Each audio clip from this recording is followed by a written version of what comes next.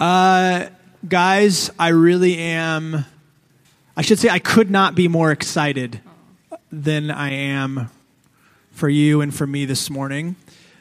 You've heard us talk about Maria quite a bit.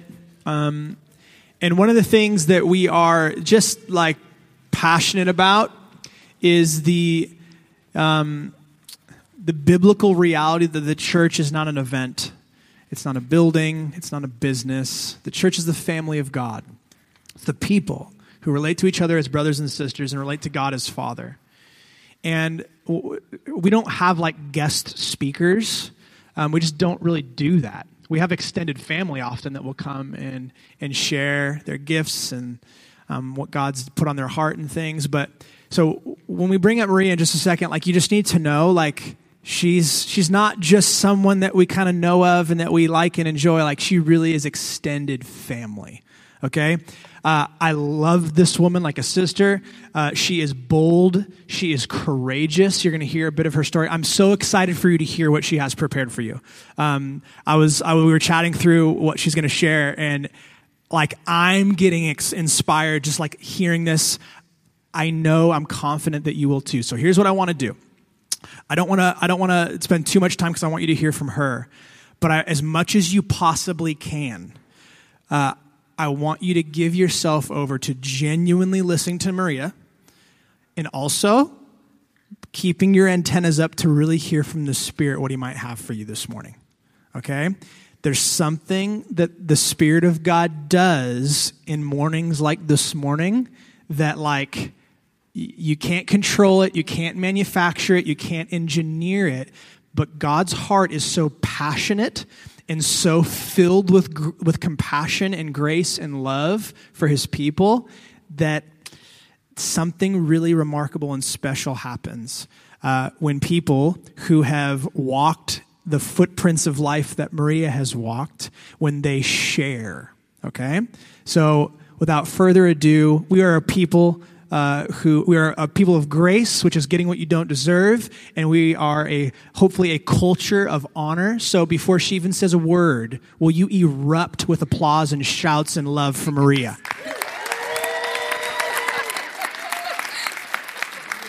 That's great. Thank you. You guys are so sweet. Good morning, Restore Temecula. My name is Maria, like Tom said, and it's honestly like such a privilege to be here this morning. I was driving up from San Diego, and I have met some of you. I came back here a few months ago, and I was just thinking about that time that I spent, just a few hours that your leaders spent, like graciously and patiently listening to like my story. And I left just so prophesied over, so encouraged, so loved, and like so many of those words and those prayers have honestly been like fuel for me these last few months. And so Restore Temecula has like a really special place in my heart. Like I told Tom and Herrick this morning, I was like, I really love this church so much. It's weird. So the reason I think they picked me to talk about our value of mission today is, like Tom said, because I'm a missionary. And like he said as well, the reason that this specific missionary is speaking to you today is because I'm connected to your broader family of churches.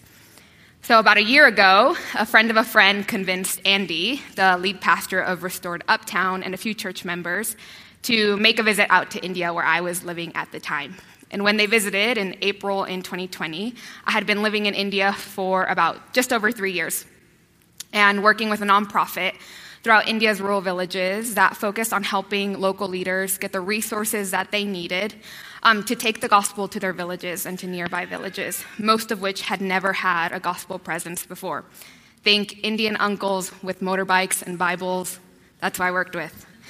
But because of COVID and visa issues, I ended up taking the last repatriation flight out of India and landed in San Diego, where I've been interning with Restored Uptown for almost a year now, which is kind of crazy. And although today I'll be using myself and my story in India as an example, which we'll get more into later, the reality is that I am not the only one called to mission work, nor is mission work only for those called to a foreign nation. While we aren't all called to move across the ocean, we are all called to mission.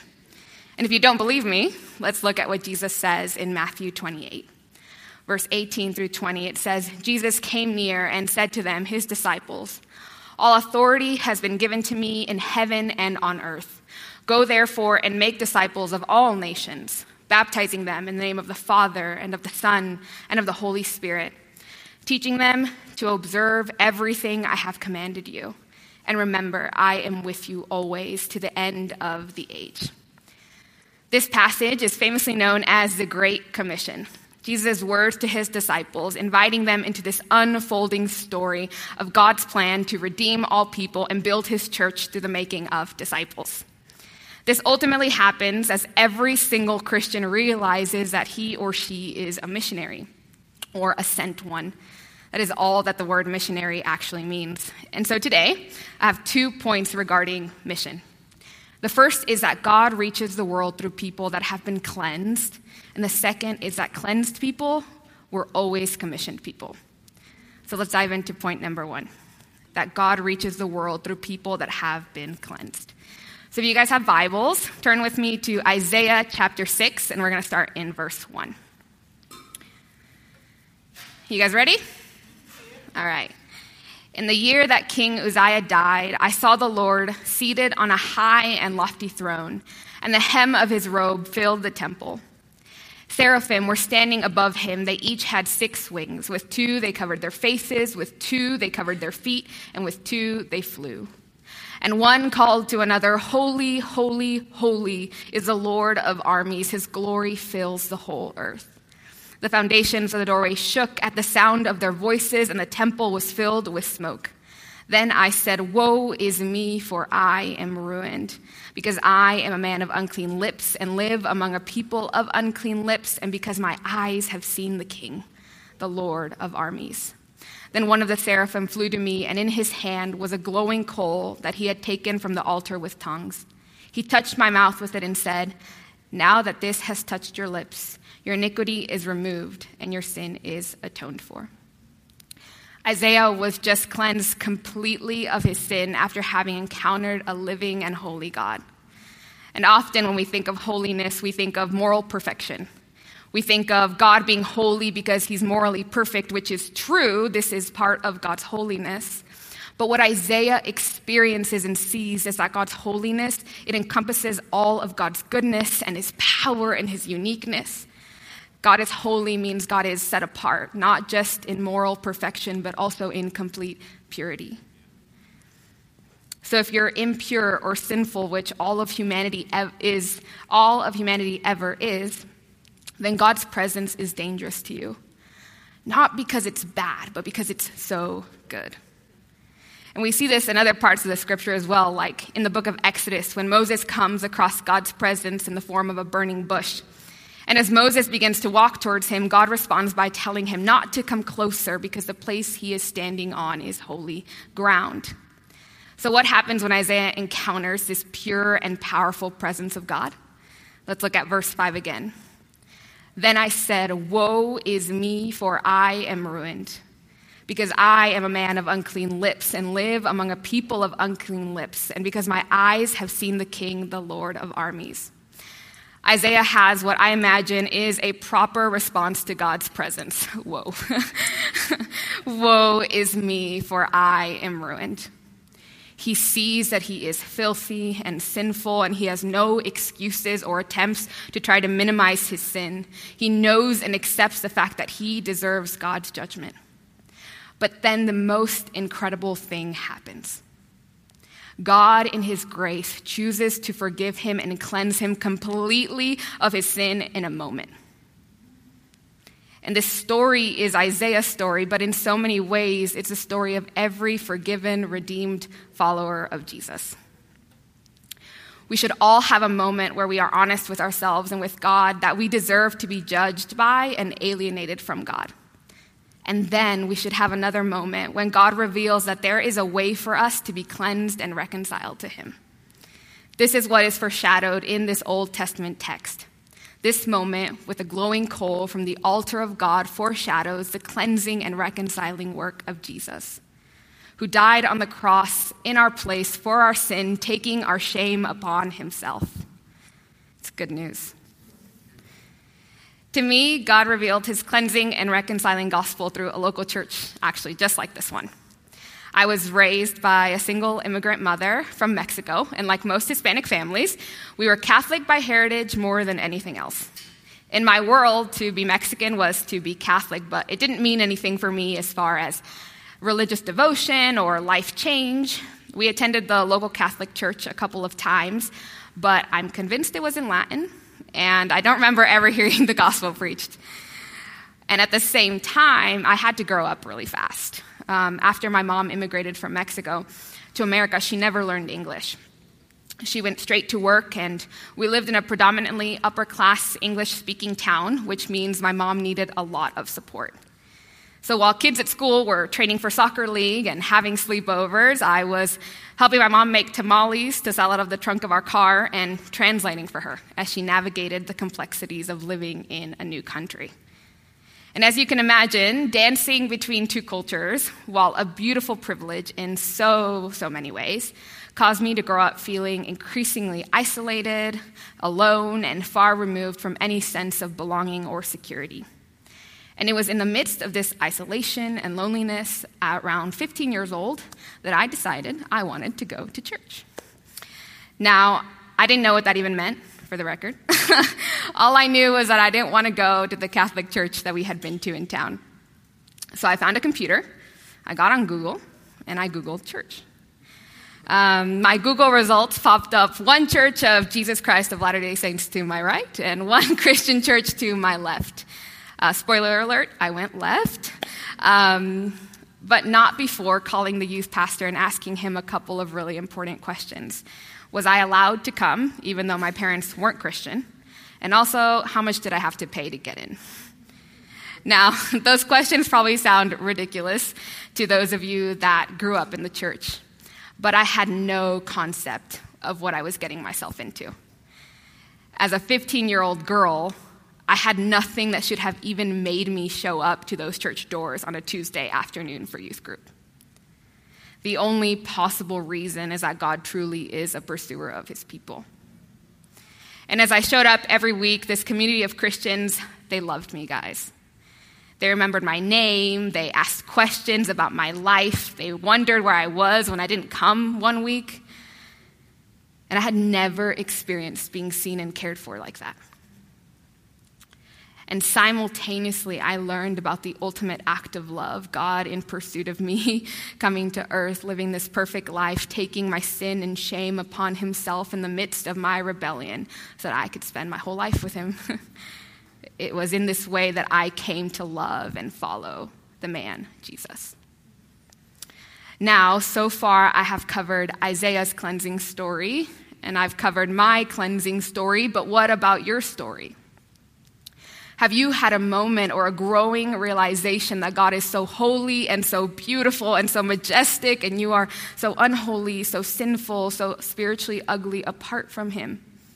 And then have you had another moment or a growing realization that this holy, beautiful, good God, whom you should have nothing to do with, longs to forgive you and reconcile with you? Have you received the work of Jesus on your behalf, dying and rising to forgive you and restore you and cleanse you? Until that happens, you don't need to worry about telling anyone about God. You need a personal revelation of the grace of God.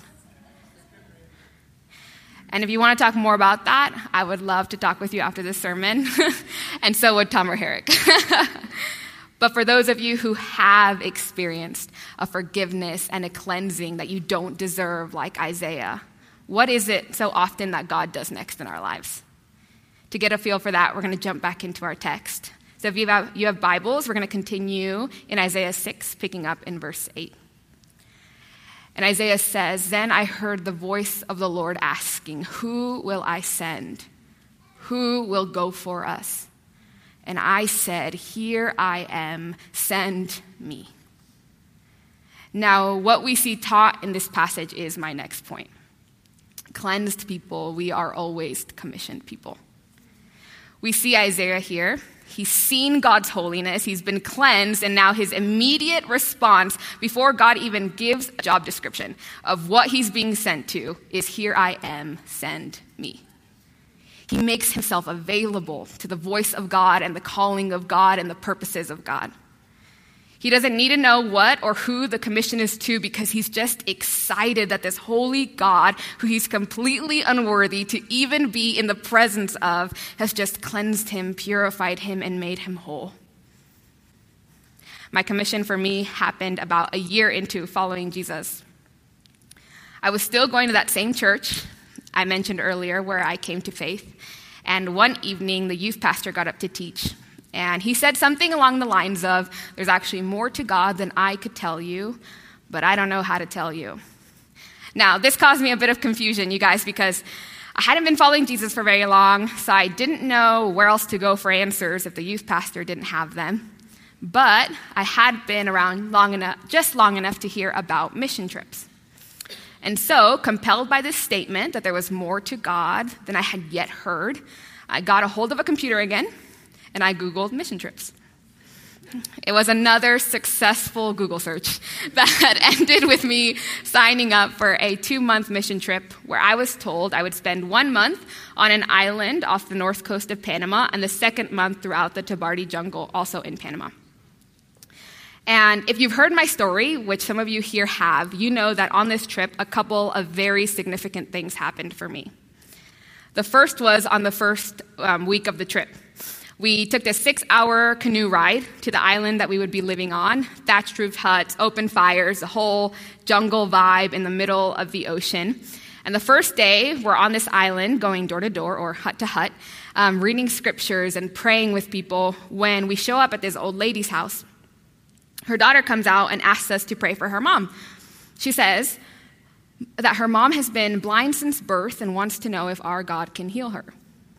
So because we're missionaries and it'd be really awkward to run in the opposite direction at this point for lack of faith, we mustered up all the confidence we could and prayed for the woman, but nothing happened.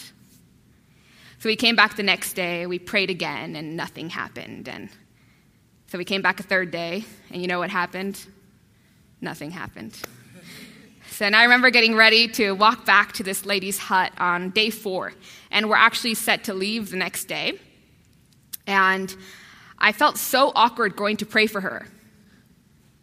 Had we gotten her hopes up just to leave her the same way? But we did. We went back and prayed for her one more time. And on this 4th day, God had mercy on this woman, blind since birth, on a tribal island in the middle of the ocean. God showed up and healed her completely. Imagine, for decades, she hasn't been able to see. She doesn't know what her family looks like. She doesn't know what her daughter looks like. She lives on an island and she doesn't know what the ocean looks like. And all of a sudden, in a moment, the blind regains her sight. And then on top of that, the reason she can see is because of a man named Jesus. The second moment was when we left our island and we showed up to the jungle for our 2nd month. And we're going hut to hut again. It's kind of our thing. And we showed up at a house. And when we arrived, there was a woman kind of decked out in tribal wear, carving kind of like a small wooden statue-like thing. And I thought maybe it was a toy for her grandchildren or a souvenir she'd try to sell us. But as we got to talking, our translator explained that it was actually her idol or her god for the day. So if her day went well, she'd keep it another day. If her day didn't go well, then she'd throw it away and she'd carve a new one and start over the next day. Again, I had only been a follower of Jesus for a very short time. My theology wasn't very developed or impressive by any means, but what I did know was that I had just encountered a God who was powerful enough to heal the blind, and a Savior who loved me and heard me and saw me and knew me, all the things which this wooden statue could not do for this woman. So I went home after that trip and began to learn about unreached people groups. These are groups of people around the world who have no or very little access to the gospel. And there are not enough current followers of Jesus or resources in their context for them to be able to hear the gospel. So get this, 42.6% of people groups in the world fall under this category. That's over 3 billion people that if no one goes to them, they might never hear the gospel or even meet a Christian in their life. So after reading those statistics, I decided I had found my calling. As soon as I graduated from high school, I would move to the rural mountains of Nepal, live in a yurt, and translate the Bible into an unknown language. That never happened. But it did set me on a trajectory that years later, through a series of more short-term trips, would eventually connect me to a team working in India that I would end up joining. I felt commissioned by God to move to India to join this team to help raise up the local leaders I was telling you about and the missionaries in rural villages, to help them bring the gospel to places where it has never gone before. And so I did that for almost 4 years. And during that time, I traveled thousands of miles on India's dirt roads, ate more rice than most of you here will eat in your life. But most importantly, I met some of the most incredible and courageous men and women of faith who were frontline workers in bringing the gospel to places where it had never gone before. And it was actually in the midst of that work, living in the city, but working in the villages, that God began to place people in my life who were a lot like you and me. Local Indians who I could grab a drink or a latte with.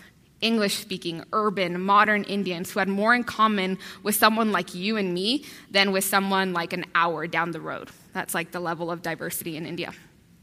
And I realized that while the gospel was permeating India's rural villages, nobody in my experience was reaching the urban upper caste Indian.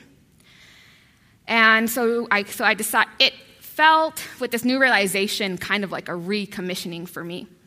So I quit my NGO work, and I set out in pursuit of what a life reaching India's upper-class English-speaking communities could look like. During that time came the idea of starting a cafe or a restaurant business in my city's IT sector that could serve as a way to fund our disciple-making and church planning work in India long-term. In addition to that, it would provide me with a business visa that would allow me to legally be in India long-term with a purpose that is legitimate to the Indian government. Open Doors USA, which is an NGO that studies the persecution of Christians globally, ranked India for the second year in a row as the 10th most dangerous place to be a Christian in the world. It outranked many nations more commonly known for their persecution against followers of Jesus like Iraq, Sudan, Syria, and China. I will add a quick disclaimer that mostly applies to local Indians. For a foreigner, the worst that could happen is you get blacklisted and you're never allowed back in the country, which is why a cover like a business is really important. So the business and business visa will serve as a way to remain in the country even if persecution and radical Hindu ideals continue to increase within India's borders. It's one of the best long-term strategies that offers both longevity of visa and long-term funding overseas. And this is what I feel commissioned to do. Again, even though I'm using my story today as an example, it's important to remember that not everyone's called to move overseas, but we are all called to mission. And today, I'd like you to consider what being commissioned might look like for you. Here are some ideas. You ready? Share the gospel locally with Temecula. Throughout church history, men and women have been sent to far-off places to bring the gospel, and they have also been commissioned by God to bring the gospel to their own neighborhoods and cities. John Tyson, a pastor in New York City who you might be familiar with, he says that when it comes to being sent, it will not always be grandiose and monumental in the moment. Oftentimes, being sent means being Jesus' hands and feet in daily, small, faithful ways. Praying faithfully for a coworker, babysitting a neighbor's children, working tirelessly to bring change in your industry, or learning a new language so you can share the gospel with a friend in their first or heart language. While Jesus was on earth, he was confined to one small, tiny region for his entire life, and his daily life consisted of feeding the hungry, healing the sick, and preaching the gospel to that small Jewish people group. And yet his life and ministry shaped all of human history. This is why Jesus compared the kingdom of God to a small bit of yeast or a tiny mustard seed. Small acts done through the power of God's Spirit have disproportionate effects for the kingdom. And I know that we're currently coming out of one of the most unique seasons that many of us will probably ever experience. For months, we've been confined to our homes and Zoom calls and the important task of helping our families flourish despite a worldwide pandemic. But as our neighborhoods and our cities open back up, it's important that you prayerfully seek God in how he might be commissioning you and your family back out locally in this season, to your unbelieving neighbors, your friends, and your coworkers. There are beautiful, loved, significant people out there who will only experience the love and cleansing of a holy God if we welcome them into our lives and show them with our actions and tell them with our words that there is good news to be lived. And another idea is to give and pray for someone sent abroad. Last year, the family of churches, they sent Kyle and Kaya to North Africa, where they have been faithfully learning the language and building relationships with locals. And during their time, they've even seen someone come to know Jesus already, which is amazing. Like, I've met a lot of missionaries. That's amazing. And I know that they would appreciate your prayers as they continue to do the work that you guys gave to and commissioned them to do as a family. Then there's me. This year, I will return to India, God willing, as an extension of the restored family. And I would love your prayers. I have already seen God come through in the most incredible ways, and the journey continues. I would appreciate your prayers for the business and my visa, and especially the disciples yet to be made. I think about all of the locals that God might be calling to help us start a community and a family there. And to help make all of this a reality, like Herrick said, the family of churches will be doing a give love for our work in India. Your giving will help get the business I've mentioned off the ground to help fund our work in India long term. And if you have more questions, which I sure hope you do, at any point about this, I would love to answer them. And a third idea, when considering what commissioning for you might look like, is to go abroad short term. It's actually really exciting for me to think about the fact that being here and having the privilege to be a part of this family is directly connected to Andy and a few members of Restored Uptown coming to India on a short-term trip for a week. And I happen to know that during that same time, while the Uptown crew was with me, Tom, Dorian, and Paul were in Turkey. And right now, Andy and his wife Jackie, also from Restored Uptown, are currently in North Africa encouraging Kyle and Kaya. And if you feel called and the opportunity presents itself, I would highly encourage you to make yourself available to go abroad for a short time. I have found that in my own walk with Jesus, that rubbing shoulders with believers from different nations has always left me more curious, more grateful, and more excited for what God can and is doing through his church. Let God use people's stories and relationships and cultures to expand your view of him, to see him as the global God with a global purpose and a global plan that he has always been. And if going abroad short term isn't enough for you, you could always consider going abroad long term. Join Kyle and Kaya or I as we bring the gospel to the places where God has called us. Be an extension of one of these stories or begin another one. Jesus' words from Matthew 28:19 say, "Go therefore and make disciples of all nations." The reality of our current world is that over 1 out of 4 people have never heard of Jesus and have no believers nearby to hear the good news from them, even if they wanted to. That means, again, no Bibles, no churches, no Christian neighbors, almost 3 billion people who are still waiting to hear about Jesus. While I was living in India, I met a Chinese girl named, who I'll call Kay. So Kay grew up with a wealthy Chinese businessman for a father, and she studied abroad in the West for some time before moving to India to do business. And as we got to know each other, I asked her if she had ever met a Christian. Perplexed, she asked me what a Christian was. So I tried a different route. I asked if she'd ever heard of Jesus. She asked me if he worked with the Christians. So Kay's story is obviously one from China, which has sought to replace religion with government and has created a very difficult scenario for the gospel to be brought there. And although most nations aren't as restricted as China, the reality is that a large majority of the world still lacks the people and resources needed to make the gospel available to people like Kay, who currently have no way to hear the name of Jesus. So God's question in Isaiah 6 remains relevant to us today. Who will I send? Who will go for us? There are people across cities and villages, neighborhoods and towns across Asia and Europe and Africa and Temecula who all need the gospel. They need it. We have it. So, Restored Temecula, what is it for you? What is God commissioning you to do next? Will you make yourself available to the calling, the commissioning, and the voice of God who cleansed you and made himself known to you? Will you join him as he gathers his family together from every corner of the world? Let's pray. God, we thank you for the reality that you are a God who is so kind and so generous and so loving, who has such good news to be lived, God, that we can't help but want to share it. We can't help but want to give it away. And so, God, I just pray for every person in this room, every person who calls Restored Temecula home, that you would give them, God, a revelation of what it is that you are calling them into next.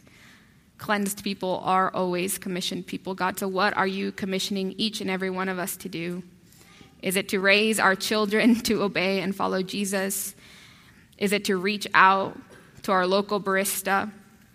Is it to go abroad short-term or long-term? God, we ask and we thank you that you do speak to us and that you make these things clear. You are so holy and so good and so worthy of our life, God. And we just want to give it all to you. We love you, Jesus.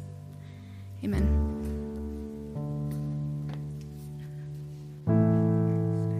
Thank you. Do you want this? Yeah, can you guys bless her, please?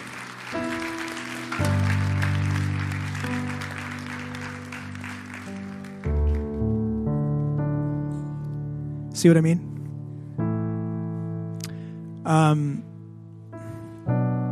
3 billion people.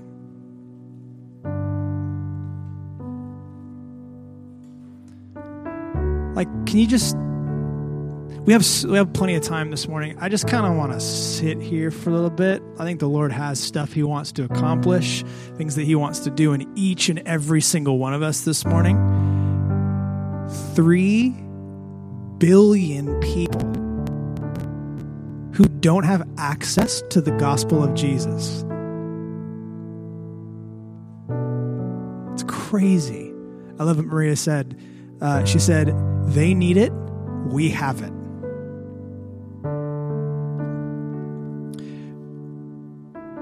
We're hitting the reset button as a church, right? The series that we're in right now. Renewing our devotion to Jesus and his ways. Okay, the last year, chaos, crazy, disorienting. What kind of disciples are we going to be moving forward? Going through our values. We just hit mission today, right? Are we going to be people who actually value mission? Like, not just on paper, but in practice.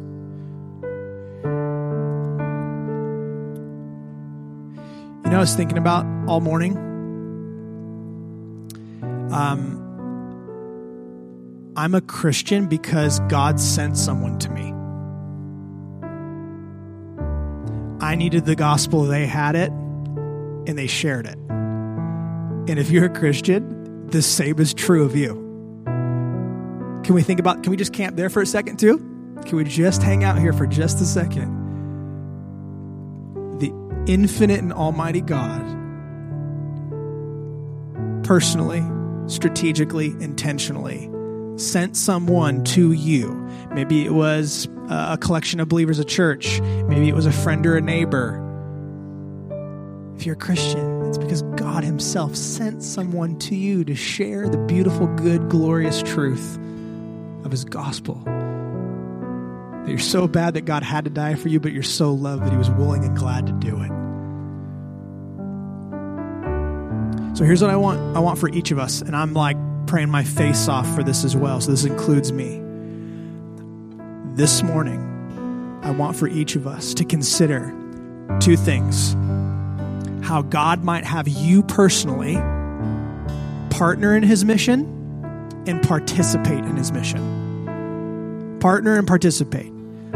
Because like she said, cleansed people are always commissioned people. Every single one of us. Have you been cleansed? Like, have you received the grace of Jesus, the transforming power of the gospel of Jesus to infiltrate your mind and change the way you think? That you're forgiven, that you're loved. You don't deserve it, but he says you're worth it. So therefore, the authority God says you're worthy of it. Undeserved grace, mercy, favor, forgiveness. Have you been cleansed? Because if you have, you're commissioned, like Maria said.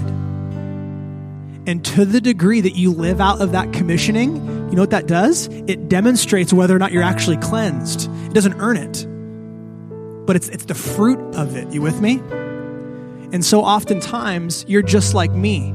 Guys, we live in a really comfortable place. And it's God's grace. It's good. Like, we're called to bring the kingdom of God wherever we are.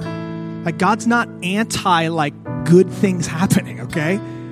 He's not anti-safety. But listen, the way that you live out your commissioning, whether you do or whether you don't, or to what degree you do or don't, it's a reflection of how much, or not how much, it's a reflection of whether or not you've received the cleansing love of God. Are you seeing this with me? Are you tracking with me? And so oftentimes,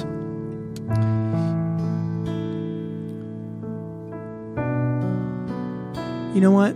Sometimes the enemy's strategy with you and me is just to distract us. Maybe it's not the like crazy temptation for the gnarly, scandalous sin. Maybe it's like to distract you with comfortable living.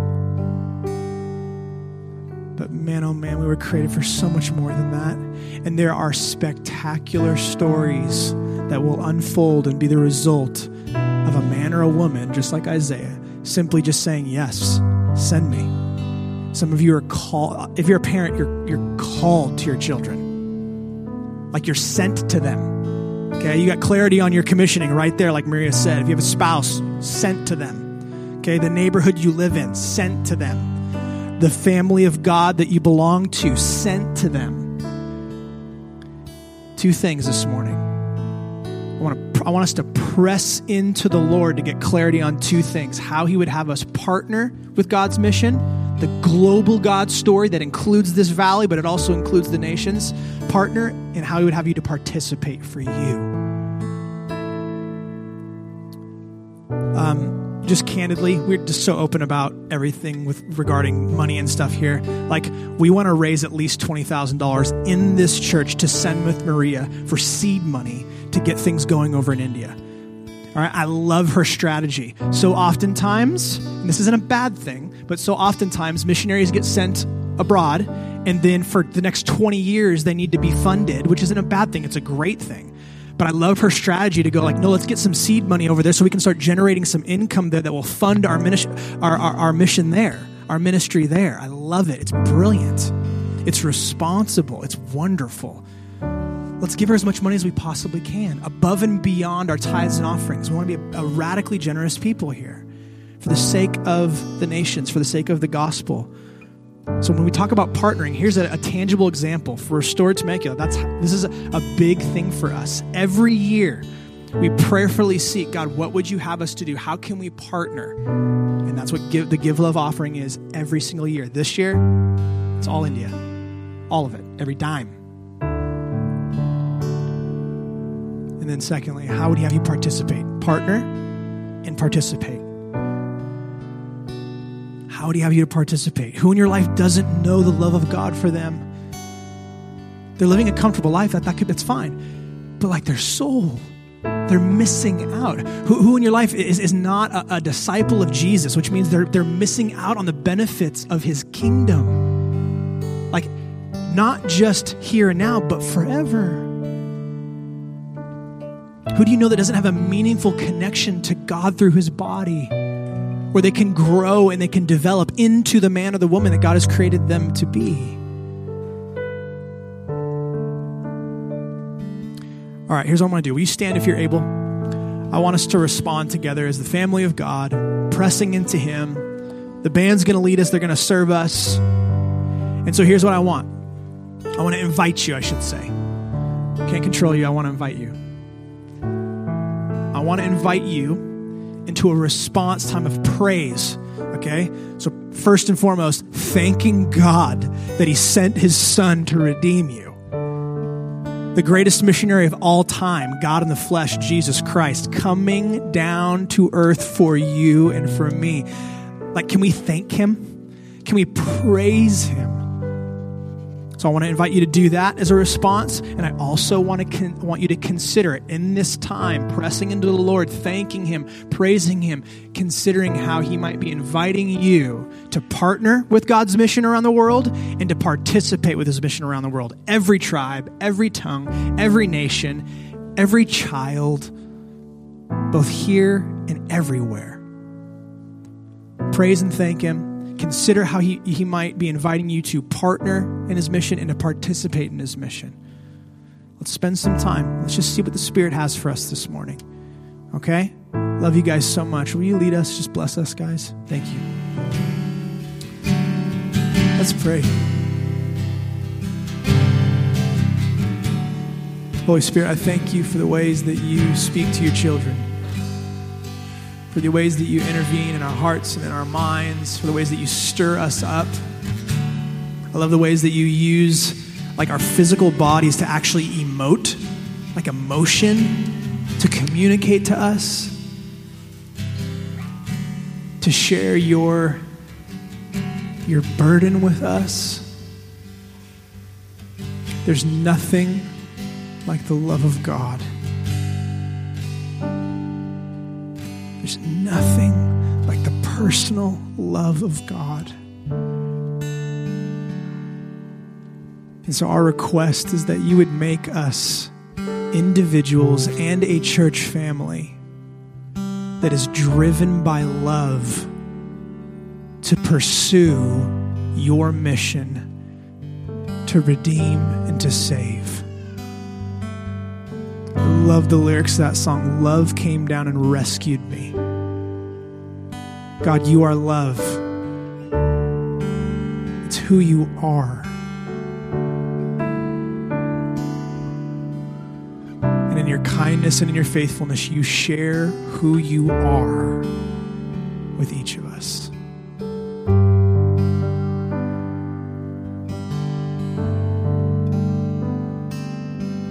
There's callings that you're clarifying this morning.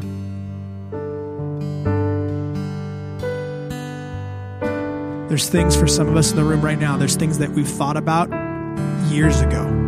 Maybe even for some of us when we were kids. Ways that we almost fantasized and dreamed about, like pursuing in love, like pursuing living for the benefit of others in specific ways. Even for some of you, your vocations, like what you do for a living. I feel like right now, this morning, God's solidifying those things. He's bringing you back on the path. Oh, the kindness of the Father. Thank you, Jesus. Some of you, God's giving you vision for your children. Praise him. To serve them and love them and introduce them to the kingdom. And more than just the kingdom, the King who sits on the throne, who loves them and made them and is inviting them. Thank you for the ways that you stir our heart, Father. And thank you for special mornings like this morning when we get to enjoy your presence. We get to enjoy the freedom of being set free. And we get in you and your kindness, you share a bit of your heart with us for those that have been yet to be set free. Thank you that we're not alone. We've been grafted into a family, an eternal spiritual family. We love you. We ask for more of your kingdom to come, more of your will to be done on earth, the whole earth, as it is in heaven. And all God's people said, amen. Well, here's what we're going to do, guys. If you need to get your kids, great. I feel like we just need to be available for prayer. Maria, are you down to pray? Ever, are you down to pray? We're just going to kind of be over here. If any of you guys, if God's stirring something up in you, we'd love to just pray and minister to you, anybody who needs it. If you feel like God's giving you direction for things that you want to share, if you want to encourage Maria, please, guys, we have tons of space to do that. Kind of like soft close. You guys know I'm notorious for the soft close. We'll soft close the gathering. You can grab your kids. You can pray if you want prayer. Just know that you're loved. Really, really special, beautiful morning, guys. Thank you, Maria, again. Thank you, thank you, thank you. All right, guys, know that you're loved.